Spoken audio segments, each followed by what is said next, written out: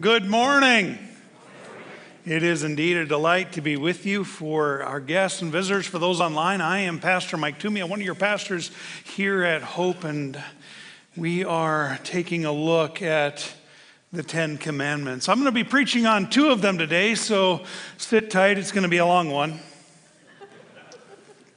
Hey, before I go too much further, those cards in your pews, those invite cards, that's really important because that's the heart and soul of one of the things that we do as Christian people. It's to invite people to know His love, to invite people to worship Him. It's to invite people to know the promise of His resurrection. So go ahead, use those cards and invite those family, friends, coworkers, your neighbors to worship with us throughout the course of Holy Week. That's who we are.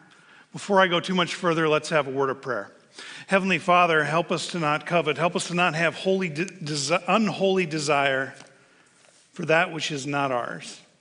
Heavenly Father, we pray that you would move us from a place of coveting to a place of thanksgiving and praise, to a place where we can follow in the footsteps of Jesus, pointing to your love at work in the world.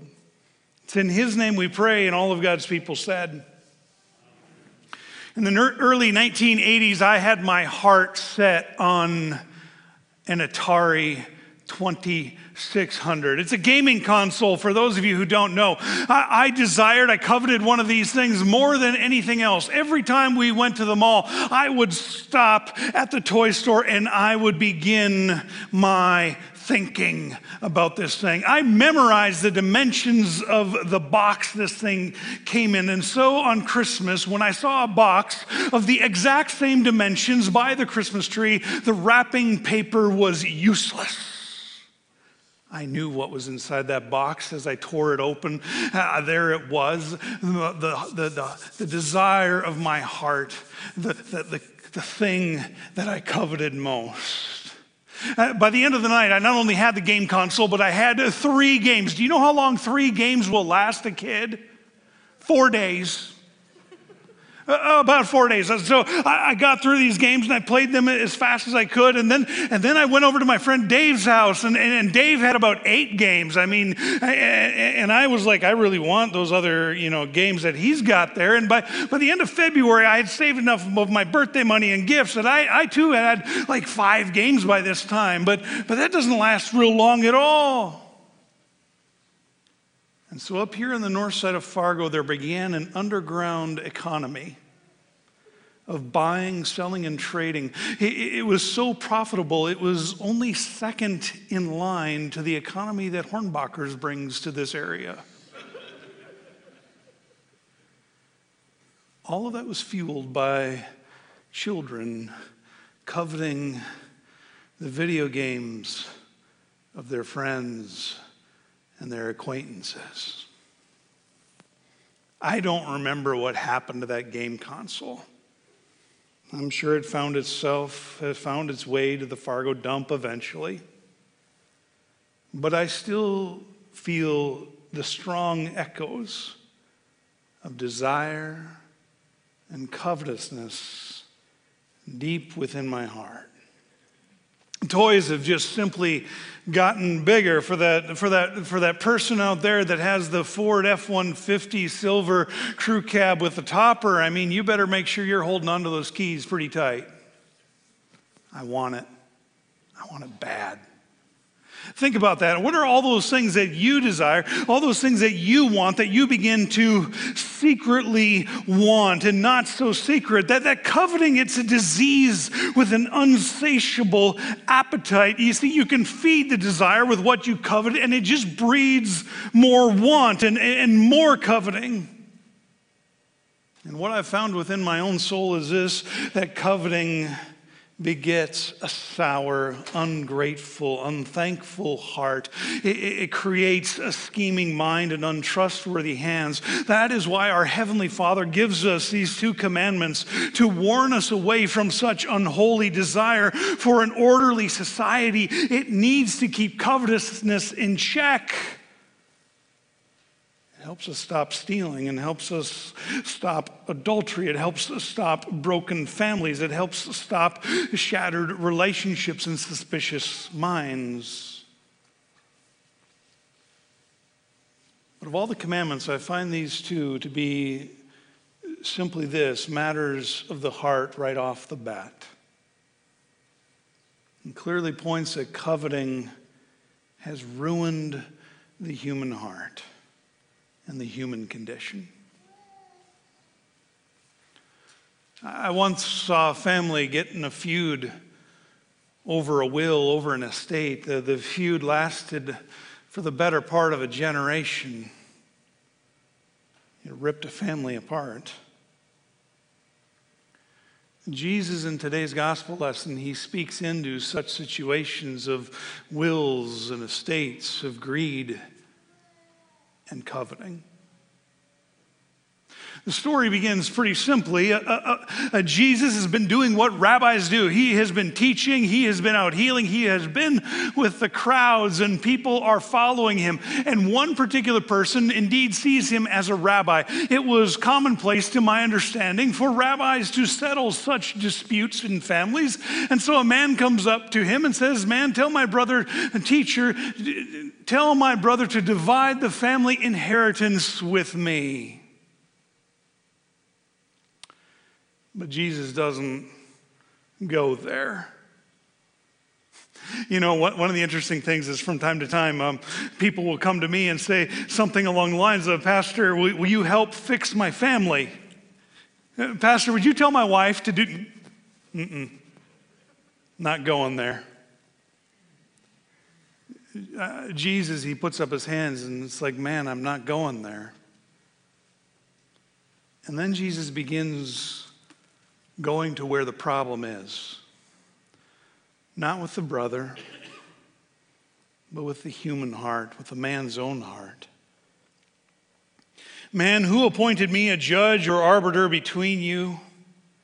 And then he said to them, "Watch out and be on your guard against all kinds of greed. Life does not consist in an abundance of possessions." And then Jesus begins to tell him a story, a parable. One that gets very close to each and every person's lives who hears it. As you listen to the story, you could count the number of times the man refers to himself in the first person, and you would count to the number 11. 11 times in this short story, the man thinks of himself and his own situation. He is indeed selfish. Jesus told them this parable: the ground of a certain rich man yielded an abundant harvest. You know what's also important about that particular line? This rich man did nothing. The ground did all the work. The ground did all the work. And he thought to himself, "What shall I do? I have no place to store my crops."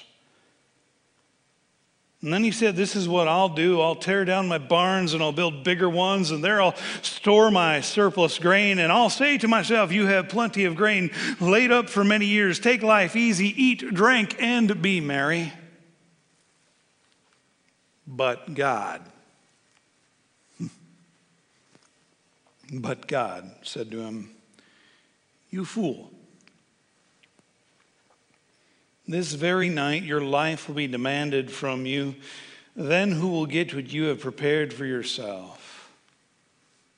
And Jesus says these words to end the story. This is how it will be with whoever stores up things for themselves and is not rich toward God. This parable, this story, is about greed run amok. It's about self-centeredness and love of oneself over everyone else. It's also about the truth that greed and self-centered love will get you nowhere. More than 30 years ago, I remember seeing a t-shirt that read this line: "He who dies with the most toys wins." To which a few weeks later, another student in my class wore an even more snarky and truthful shirt that said, "He who dies with the most toys still dies." How do you and I keep covetousness and greed and unholy desire in check. I think it comes down to this simple truth. Run the other way. Run the other way. Do a 180-degree turn and run. Instead of desire, stop, pause, give God thanks and praise for what you already have. It will change your heart from being sour to being grateful. I'll be honest with you, there's a store in this town that I love. I love the owners. I love the business model. I love what they have in it. And when I go in there, I have to be careful because I want everything in that store. And I can get pretty sour about people leaving with stuff that I don't yet have. And so this is one of the practices that I've learned before I go in there to get my stuff. When you're still in the parking lot, turn off the engine to the car. Take 30 seconds. And pause. And give thanks for daily bread, for house and home, for family, and for all that we need for our daily living. See, that's the rest of the story. Jesus might have ended the parable, but he didn't end his teaching. I want to read to you how Jesus continues to teach his disciples how to live in a world where coveting is still there. It's still within our hearts. These are the words that Jesus continues to teach those who will listen to him. And then Jesus said to his disciples, "Therefore I tell you, do not worry about your life and what you will eat, or about your body and what you will wear. For life is more than food, and the body more than clothes. Consider the ravens. They do not sow or reap. They have no storeroom or barn. Yet God feeds them. And how much more valuable are you than the birds? Who of you, by worrying, can add a single hour to your life? Since you cannot do this one little thing, why do you worry about all of the rest?" That's the first part. Don't worry. Let the anxiety of not having stuff and things, let that go and trust in the God who created you, the God who is yet providing for your daily needs. Move this to a matter of your mind that's working and asking questions. Consider how the wildflowers grow. They do not labor or spin. Yet I tell you, not even Solomon, for those of you who need to be reminded, Solomon was a king of Israel, a man of immense wealth. Yet not even Solomon in all of his splendor was dressed like one of these. This is how God clothes the grass of the field, which is here today and gone tomorrow, and then thrown into the fire. How much more will God clothe you, you of little faith? And do not set your heart on what you will eat or drink, and do not worry about it. For the pagans run after such things, and your Father knows that you need them, but seek his kingdom, and these things will be given to you as well. Run the other way and seek the kingdom of God and not the kingdom of this world. Do not be afraid, little flock, for your Father has been pleased to give you the kingdom. He's already given you the kingdom. Sell your possessions and give to the poor. Practice this radical generosity. Provide purses for yourselves that will not wear out, a treasure in heaven that will never fail, where no thief comes near and no moth destroys. For where your treasure is, there your heart will be also. Ambrose of Milan, one of the early church fathers, the early thinkers and leaders of the Christian church, he wrote these words. He wrote these words of the rich farmer, the rich fool. He was planning to fill his soul with excessive and unnecessary feasting and was proudly disregarding all those empty bellies of the poor. He did not realize the bellies of the poor are much safer storerooms than his barns. Folks, let us live lives not of coveting and unholy desire, but let us live lives of praise and thanksgiving to the one who has shown us holy generosity. You see, it is the generosity of our Father in heaven that has saved you. No matter how much we try to run away, there will always be that thing that tethers us to covetousness and sin. But it is the generosity of the Father that sets you and me free. In John 3, it reads like this: "For God so loved the world that He gave His one and only Son." Not just some of what He had, but He gave you and me everything, so that all who believe in Him shall not perish but have eternal life. God in Jesus Christ gave you and me everything, the very kingdom of God. And Jesus, He showed us that love by giving us everything. He gave up heaven to live amongst you and me. And not only did He give up heaven, but He gave up His life here. He died on a cross to bear your sin and my sin, so that the love and generosity of God would be poured out upon all humankind, so that we might have an everlasting relationship with the God who created us and loves us and desires you and me to be with Him forever.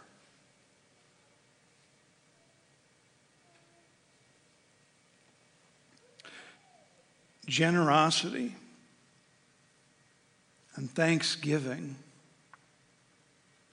that we show and demonstrate in our own lives will point others to God's love. Many weeks ago now, an earthquake struck Syria and Turkey, and it's an incredible, terrible humanitarian disaster where tens of thousands of people have perished. The Christians over there are trying to lead a witness to show people who Jesus is and to show people God's love as they address this tragedy. And they're very clear about it, that it will be through their generosity in which people will come to know God. One of the church elders over there by the name of Ilyas Ulyar, an elder in the Protestant Church Foundation, he spoke these words to a reporter. He says, "When we lay down our lives and ask nothing in return, when we lay down our lives and ask nothing in return, people become curious. And they will ask, where does this love come from?" And it's through generosity and an outward love, people will come to know the outward love of God in Jesus. My wife was having a conversation with the senior pastor of another church here in the Fargo-Moorhead area. And the pastor said these words to her: "I am so thankful that Hope Lutheran Church is starting a third campus." Wow. I'm so thankful that Hope Lutheran Church is starting a third campus here in the Fargo-Moorhead area. You see, in Fargo, we're expecting about 100,000 more people over the next few decades to come into Fargo, and we need churches like Hope Lutheran Church. We need a congregation where I hear all the good that Hope does to influence this area. We need more hope through the generosity of her people here in the Fargo-Moorhead area. Folks, through your generosity over the past many decades, people have been inspired to know and to believe and to trust in the one who has given us everything and the one whose name is Jesus. And for that, I give you thanks as we together give God praise. Amen. Let's pray. God and Father of our Lord Jesus Christ, I thank you and I praise you for who you are and what you have done through your death and through your resurrection. Dearest Jesus, walk with us through your promised Holy Spirit, that we might invite people to know your love and to know the hope that it brings. It's in Jesus' name that we pray. Amen.